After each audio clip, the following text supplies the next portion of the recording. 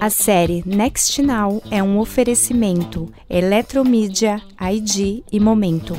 Olá, eu sou Isabela Lessa, repórter do Meio Mensagem. Sejam bem-vindos a mais um podcast da nossa série Next Now, que aborda como as tecnologias e os novos hábitos de consumo estão impactando o nosso presente, o nosso futuro e importantes setores da indústria. Olá, eu sou a Bárbara Sacchitello e como a Isabela falou agora, o objetivo do Next Now é justamente dar um olhar sobre o futuro.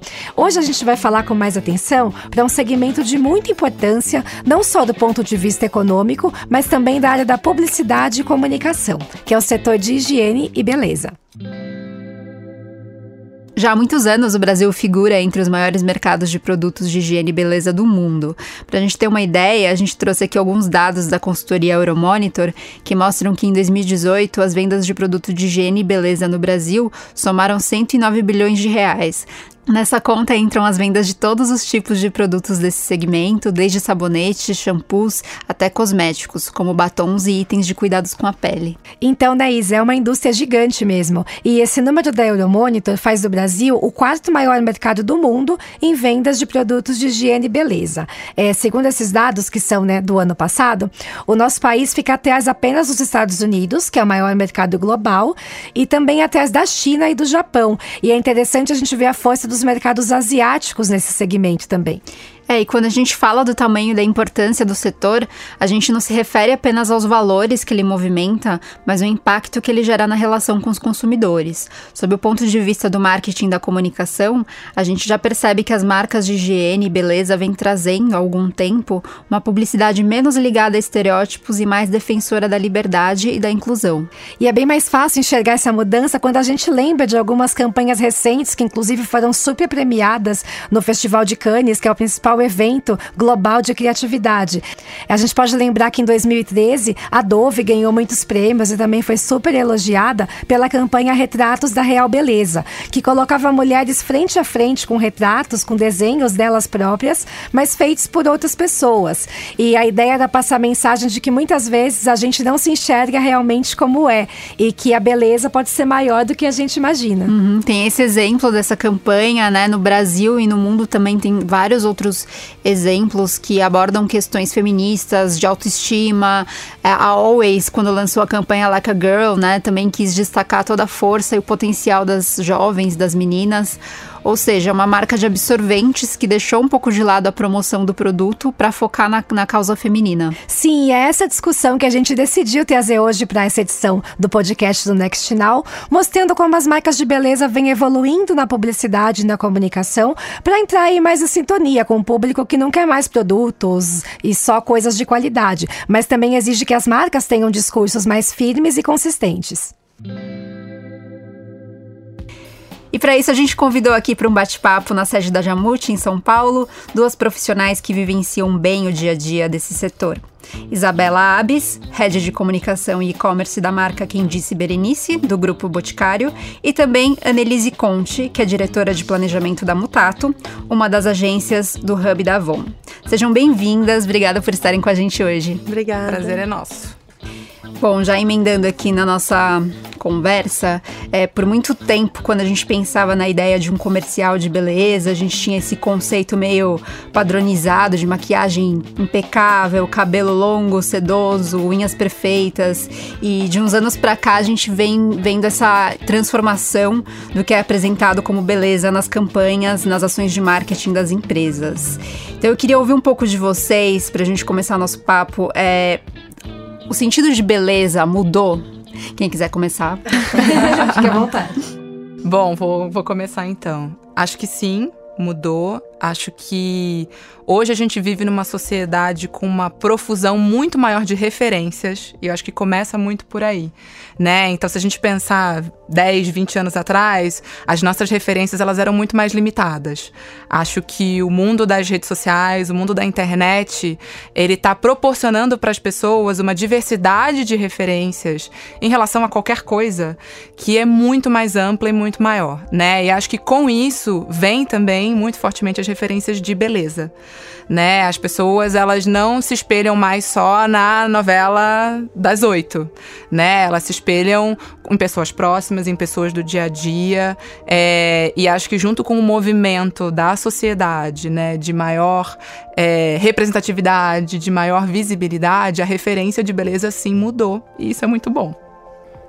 Eu concordo, acho que a internet ajudou muito e acho que é um papel também nosso como empresas que comunicam, trazerem novos referenciais de beleza. Eu acho que é um ciclo que acaba se autoalimentando, porque o consumidor, ele vê pessoas diferentes, na internet. Quando a gente valida isso através das nossas comunicações, a gente está dizendo que isso também é bonito, isso acaba normalizando esses outros tipos de beleza. Eu acho que, nesse sentido, a internet, ela promove espaço para muitas pessoas, mas para o consumidor existe também essa necessidade de validação, de beleza. Existe essa pessoa que é diferente, mas será que ela é bonita?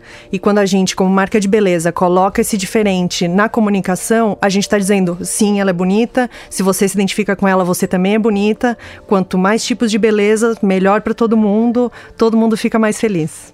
Ou seja, isso que você falou de construir novas referências, né, do que é bonito e que isso varia muito. E falando disso, né, a Quem Disse Berenice é um exemplo disso, né, da gente construir um novo referencial, porque a marca foi criada em 2012, né, e bem na criação, naquela época, já tinha um discurso ali de liberdade, de você pode sim usar o que você quiser. Aí eu queria te perguntar, Isabela, como que a marca veio evoluindo esse conceito de liberdade? Porque hoje as pautas são outras também, né, como você vê essa evolução? A gente acabou de fazer um grande mergulho sobre isso há mais ou menos 1 ano e meio, porque a gente entendeu que, de fato, algumas questões que a marca trazia de uma forma muito forte relacionadas à liberdade eram questões que, graças a Deus, já estavam superadas, né?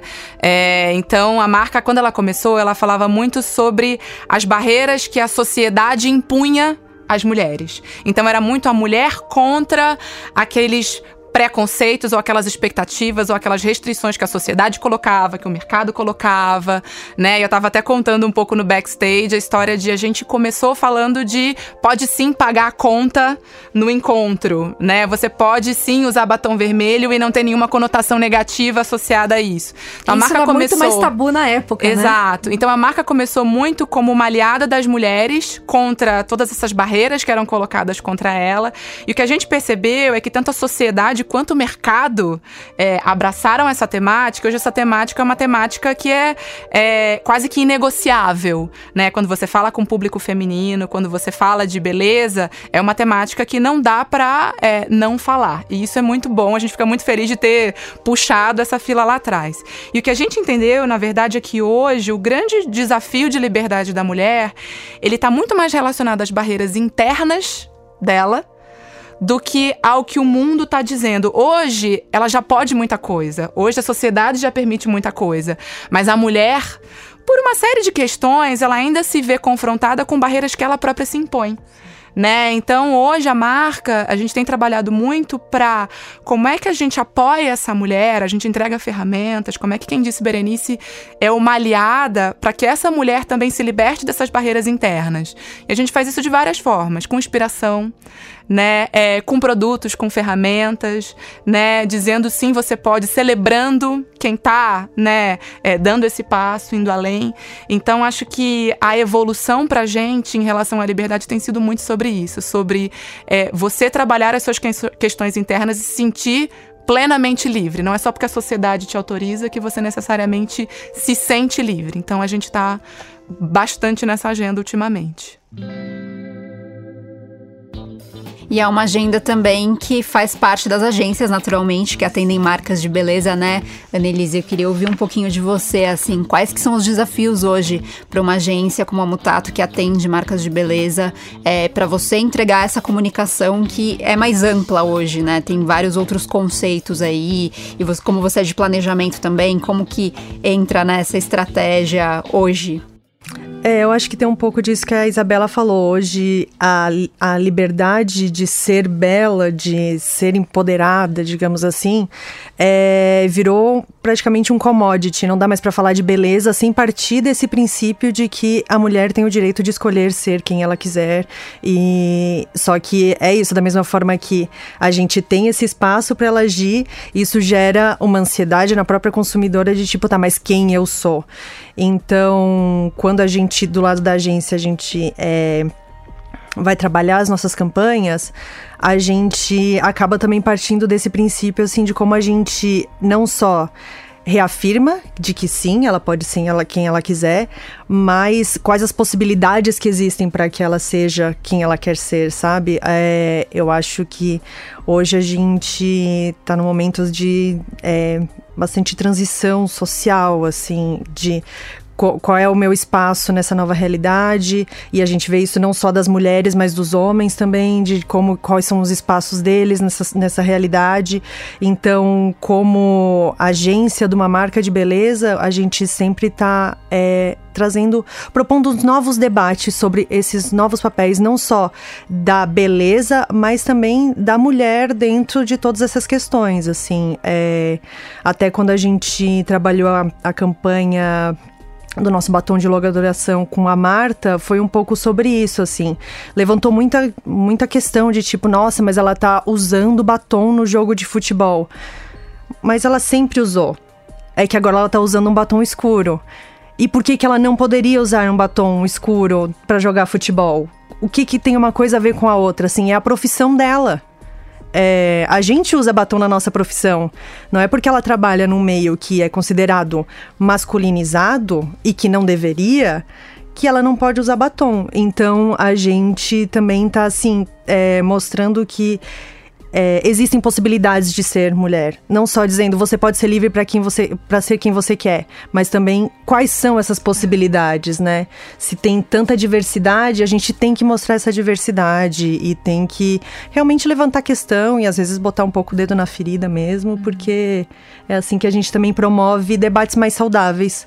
Como esse aqui, que a gente está podendo conversar sobre isso, né? E passa por um debate social mesmo, né? Porque quando a gente vê essa crescente onda do atual movimento feminista, tem muita sinergia com essa indústria, né? Quando você fala pra mulher, olha, você não é obrigada a usar maquiagem, a ficar perfeita pra ninguém, você pode usar o que você quiser, né? Você passa essa mensagem. Mas eu queria entender um pouco, porque isso também, como você citou bem, Anne, é uma mudança social, e toda mudança ali você lida com diferentes ondas e diferentes tempos de cada um, né?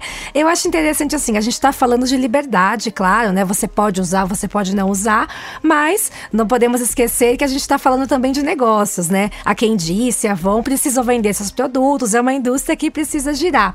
Então eu queria saber, Isabela, como equilibrar o discurso da liberdade? Olha, você não é escrava de maquiagem, mas a marca precisa vender, né? Como equilibrar? É possível encontrar um equilíbrio para isso? Sempre é. Eu acho que a gente sempre se colocou como marca, que a gente sempre se colocou numa posição de não imposição. Acho que isso é importante, né? E a liberdade, ela parte do pressuposto que você pode exercer a sua beleza da maneira que você achar que faz sentido.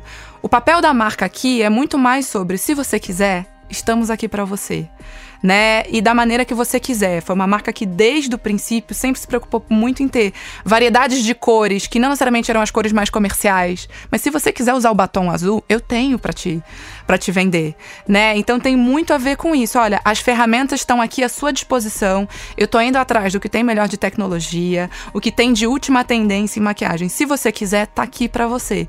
Mas como você vai usar, você escolhe. A gente, inclusive, no nosso manifesto lá atrás, a gente falava, você pode usar maquiagem, mas se você quiser também não precisa usar. Estamos aqui para você. Acho que isso é importante. Nós somos aliadas, quer a consumidora usar maquiagem nesse momento ou não.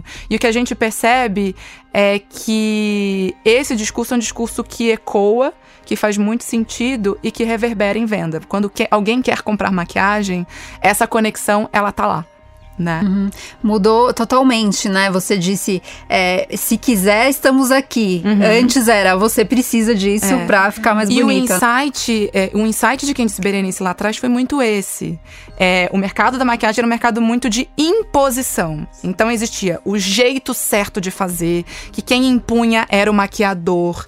Existia a beleza inatingível da atriz de Hollywood, né? E a marca nasceu justamente de assim, vamos falar de igual para igual, né? Vamos descomplicar esse mercado. Então foi uma marca que sempre teve um papel muito de ensinar, de trazer empatia, de se colocar no lugar da consumidora e falar, esse mundo é um mundo muito opressor de maquiagem. Como é que eu desmistifico, como é que eu descomplico, como é que eu dou acesso, né? Então, isso foi uma jornada que a gente foi construindo ao longo do tempo e que bom que o mercado todo caminhou nessa direção, né? Que acho que é uma direção muito mais saudável. A Isabela falou sobre atrizes de Hollywood que antes elas predominavam, né? As celebridades, as atrizes. E em 2015, a Avon fez uma campanha publicitária com a cantora trans Candy Mel. E desde então, a marca já usou várias outras personalidades trans nas campanhas. Quando uma marca assume a bandeira da diversidade, a gente sabe que nem sempre vai ser aceita por parte majoritária do público, né? Sempre tem o risco, né, de a pessoa não se identificar com aquela mensagem, ainda mais em tempos de polarização. Eu queria ouvir um pouco da Annelise, assim, sobre os riscos de uma marca tem que tomar quando abraça uma causa dessa. Eu acho que quando a Avon começou com essa comunicação lá atrás, era o que precisava ser feito, sabe? Era um momento muito propício para a gente começar a colocar essas pautas em questão na beleza, porque a verdade é que todo mundo consome beleza, então não tinha por que deixar essas pessoas de fora da comunicação, sendo que elas são válidas, elas existem, elas estão aí, não vai ser as pessoas não aceitarem que vai fazer elas magicamente sumirem. E sim, existem riscos, até porque a Avon é uma marca de venda direta, então existe toda uma força de vendas aí que é quem pauta a saúde do negócio da Avon. Mas a gente sempre tenta encontrar justamente esse equilíbrio de até onde a gente pode ir para não ir contra os ideais dessas pessoas que estão revendendo a Avon, porque é isso, a gente não quer excluir pessoas com a narrativa que a gente conta. A gente quer agregar, a gente quer que mais pessoas façam parte da conversa. A gente não quer impor uma conversa para excluir outra. Então, a gente está sempre trabalhando nesse limiar de beleza, a gente quer trazer mais diversidade, a gente acredita nessa causa. Como que a gente pode colocar essa pessoa para conversar com essa outra pessoa e entender que todo mundo faz parte da mesma sociedade, todo mundo tem mesmas visões de amor, de solidariedade e tudo mais. Então a gente está sempre trabalhando nesse limiar de a gente não precisa ofender o outro para fazer o nosso ponto válido, assim, sabe? Sim, é mais um diálogo, né? A gente quer sempre criar esse diálogo, assim, de entender que isso, somos todos pessoas. Então, como que a gente pode fazer com que, desde o mais conservador até o mais progressista, cheguem num ponto em comum de conversa, de entender, tá bom, essa conversa eu entendo. E eu acho que é um pouco isso, assim, todo mundo quer se sentir bem, todo mundo quer se sentir bonito, quer se sentir válido, então...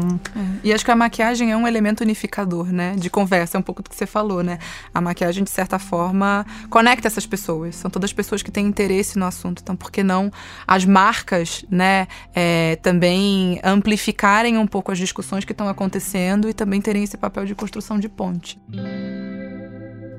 E assim, né, a gente está falando muito aqui de comunicação, mas é claro, a gente sabe que a indústria toda, as marcas para as quais vocês trabalham têm uma atenção também, tudo começa pelo produto, né, o desenvolvimento. E quando a gente fala de diversidade, a gente também sabe da importância de você oferecer produtos acessíveis, né, para todas e para todos que queiram usar. E a gente vê nos últimos anos a indústria investindo muito nisso, né? E quando nós olhamos aí para as possibilidades que a tecnologia traz, em termos de produtos para cabelo, skincare e a própria maquiagem, a gente vê a possibilidade imensa de abertura desse leque, né?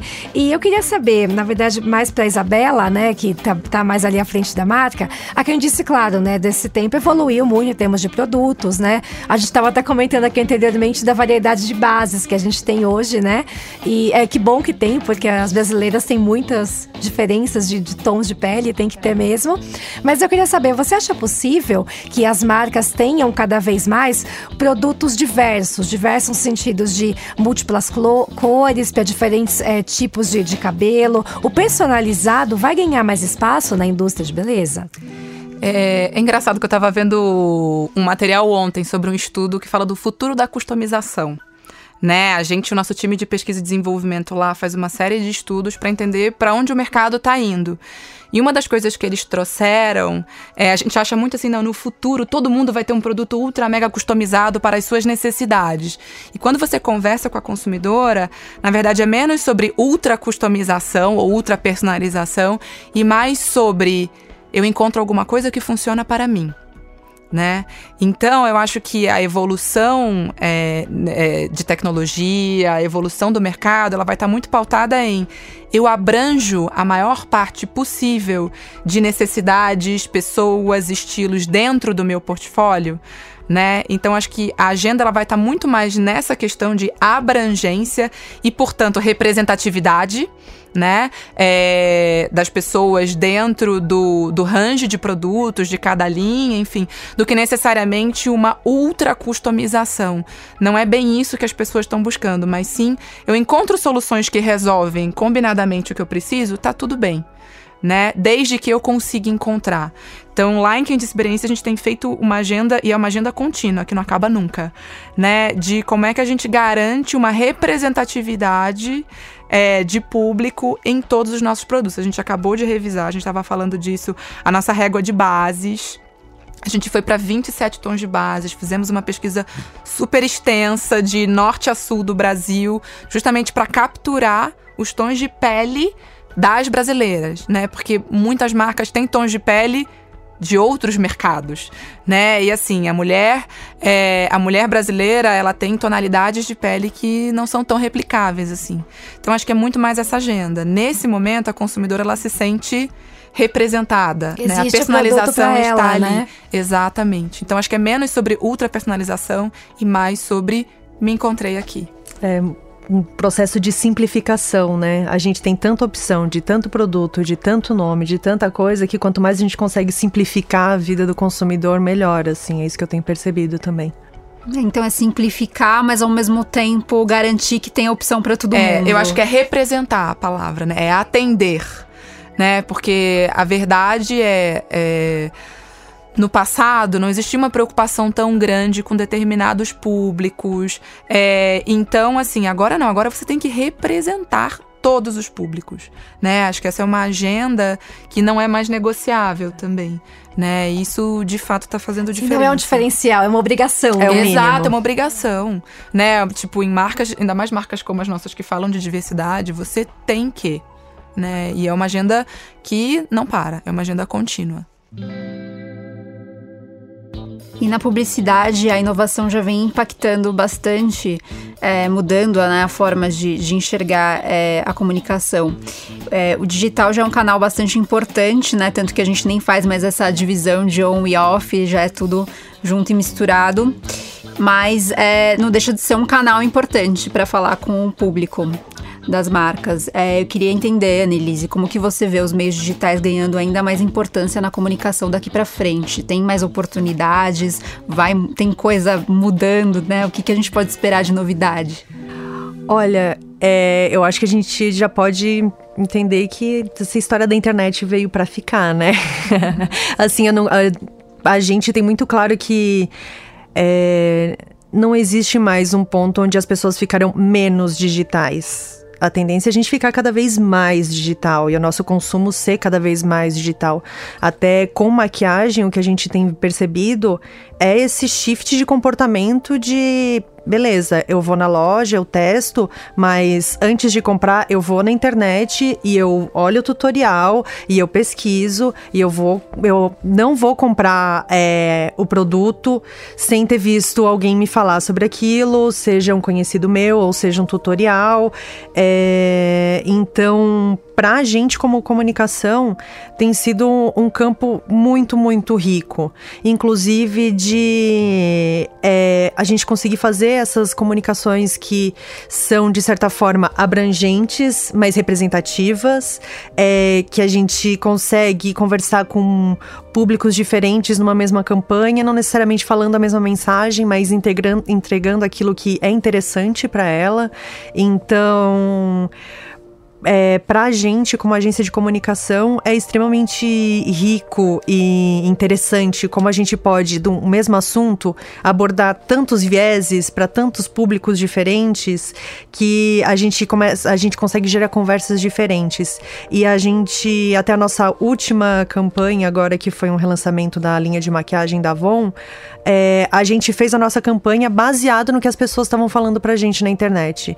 Então, a gente entendeu quais eram as principais reclamações, o produto ele foi desenvolvido com base nisso, e a gente consegue comunicar justamente trazendo o consumidor pra frente da nossa comunicação. Então, a gente não pegou simplesmente as lovers e fez uma campanha pra tipo, olha como a gente é legal. A gente trouxe gente insatisfeita e botou eles pra testarem o nosso novo produto, pra elas dizerem o que elas acharam do nosso produto. E acho que é um pouco isso que a Isabela falou. A gente tem que abrir esse canal consumidor, e aí se a gente tem que entender quais são os tons de pele da brasileira, a gente tem que ir atrás. E se a gente quer ser uma marca que se comunica com o nosso público consumidor de uma maneira verdadeira, a gente tem que abrir esse canal. É uma coisa que a gente, uns anos atrás, não tinha, e que até, assim, a própria especialização da gente como usuários da internet tem possibilitado, assim, a gente tá chegando num ponto em que a gente tá mais especializado em como usar a internet. Então, a gente espera que as marcas também estejam especializadas. E aí, como agência, o nosso desafio é justamente esse, entender como que tá todo mundo usando esse ambiente digital e como a gente pode tirar o melhor proveito de tudo isso, assim. Então, o consumidor, ele não fica mais só na ponta, ele tende a entrar no processo inicial, né? O que ele quer do produto, e a partir daí já trilha toda a comunicação, Exato, né? E acho que é fundamental, assim, se a gente tá falando de inovação dentro de uma marca, não é simplesmente top-down, a gente vai desenvolver esse produto. Não, a gente tem que entender o que o consumidor quer, porque não é mais uma via de mão única, assim, a comunicação unilateral já não tem mais essa possibilidade, até... É isso, assim, se a gente coloca alguma coisa sei lá, na TV, ou até às vezes vende um produto e as pessoas não gostaram, ou não era aquilo que elas estavam esperando, na hora a gente já recebe o backlash nos nossos canais. Então... é isso, pra gente já nem receber o backlash, a gente já começa pelo consumidor, porque aí, assim, vira essa troca mesmo. E os consumidores têm valorizado muito isso, né? A gente tem visto várias marcas que estão surgindo justamente do ponto de vista de como o consumidor contribui pro desenvolvimento da marca e vice-versa. É isso que você falou, eu achei muito interessante, de vocês pegarem vários feedbacks positivos e negativos, e não só conversar, mas desenvolver um produto em cima disso, né? É uma coisa recente, né, eu acho. Super recente. Porque é isso, antigamente os canais digitais das marcas eram um lugar que a gente queria engajamento, era o número do engajamento, era tipo, mas quantos comentários? E hoje em dia a gente vê que, assim, o número se compra, né? A gente tem que entender o que tem de qualidade ali, o que a gente... E fazer com que o consumidor realmente sinta essa conexão com a marca. Não basta ele simplesmente comentar e a gente vai lá e responde padronizado. A gente tem que ter essa troca, porque se a gente quer que a pessoa seja fiel à nossa marca, é essa extra mile que a gente vai precisar ir. Porque tem tanta opção, ainda mais no nosso mercado de maquiagem. Há 10 anos atrás, eram 10 marcas. Hoje, são trocentas marcas. E assim, você tropeçou, você cai numa perfumaria que tem um monte de expositor com um monte de marca que a gente não sabe nem o nome, nem nunca viu. Então, como que a gente, como marca, como agência, traz essa pessoa, faz ela acreditar que vale a pena comprar da nossa marca, porque a gente tem um diferencial, porque a gente tá ouvindo ela, e não simplesmente partir pra próxima porque tá mais acessível ali na cara dela. E claro, nesse bate-papo aqui que a gente teve, a gente falou muito sobre diversidade, né? Acho que não tem como falar da indústria da beleza, da comunicação da beleza sem isso. E vocês trazem exemplos aí de marcas que trabalham diversidade em várias vertentes, né? Seja étnica, de idade, que é uma coisa que por muito tempo não teve, né? Diversidade sexual, social também. E eu queria, vamos fazer um exercício de futuro aí, né? Pensando nessa indústria, quais vocês acham que serão os próximos passos da diversidade, né? Claro, o Brasil tem muitas diferenças, a gente sabe que é preciso representar muita gente, como vocês colocaram bem, mas quais serão os próximos passos da abordagem da diversidade? O que vocês veem para o futuro aí? Eu acho que as conversas sobre diversidades, elas ainda vão ter muita milhagem. Acho que tem uma série de questões que estão longe de estar superadas, mas o que eu vejo, a evolução que eu vejo hoje as conversas sobre diversidades, elas são na vertical, né? Então é gênero, é etnia, é orientação sexual, é idade, elas estão muito na vertical. E acho que a gente está numa evolução de maior individualização. Então ninguém é só mulher, ninguém é só branca, ninguém é só uma coisa. Para mim tem uma questão do aí na história e no respeito às escolhas ou às questões individuais e a combinação dessas escolhas, que para mim é o próximo passo da diversidade. Então as vivências que cada pessoa tem, né, com essa combinação de elementos que fazem parte da vida dela, elas são radicalmente diferentes, né? Provavelmente a vivência que eu tenho é diferente da vivência de uma mulher de pele negra, né? A vivência que eu tenho como mãe é diferente de uma mulher que não pôde ter filhos. E para mim tem uma questão de como é que você respeita, como é que você valoriza, como é que você traz todas essas pessoas para conversas, entendendo toda a multifaceta, né? A multifacetaridade, sei lá se existe essa palavra, mas todas as nuances que fazem parte daquele indivíduo. Então, para mim, a conversa de diversidade, ela vai evoluir muito para isso, para o respeito à individualidade, né? Que aí, de fato, a gente está falando de diversidade no seu aspecto mais puro, e não só em recortes do que cada ser humano é. Então, acho que é um pouco disso que eu imagino para frente. Eu concordo. E, assim, é isso. Agora a gente parte de um princípio de que tem que ter diversidade. Já não é mais uma discussão pra gente, pelo menos, com a agência e com o cliente, de mas será que precisa? Não, a gente já parte de um princípio que vai ter. E aí, o que é relevante contar dessas pessoas. A gente tem cada vez mais tentado trazer pessoas que são reais, pessoas que tenham histórias, que que gerem essa empatia e que construam essas pontes. Tipo, eu não me identifico com essa mulher porque ela é negra, mas ela é mãe solo, e aí isso, que faceta dessa mulher que eu consigo me identificar e gerar e trazer mais pessoas para essa conversa, assim. E eu acho que é um pouco isso. Se trata um pouco de unir todas essas diversidades, né? De colocar um fio condutor. Porque nós somos várias diversidades reunidas. Todas nós que estamos aqui, todos os seres humanos, eles são um conjunto de diversidades, né? E a gente, talvez, até por uma questão de quais são as pautas mais urgentes, a discussão na sociedade, ela ficou muito pautada no que eu tô chamando de verticais, né? Nessas grandes questões.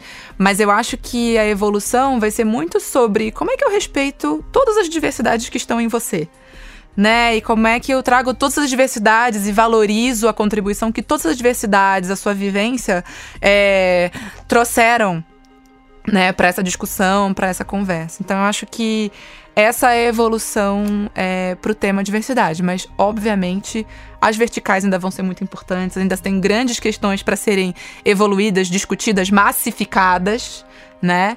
Que a gente ainda está nessa batalha, né? Exato, ainda estamos nessa luta, né? Mas eu acho que, assim, pensando em futuro, né, tentando exercitar um pouco, eu imagino que esse é o caminho. Obrigada, então, Isabela, Anne, foi ótimo contar com a visão aí do dia a dia de vocês. Obrigada por compartilharem um pouco aí da experiência e da vivência com a gente, tá bom? Obrigada pelo espaço. Foi um prazer. E até o próximo Next Now.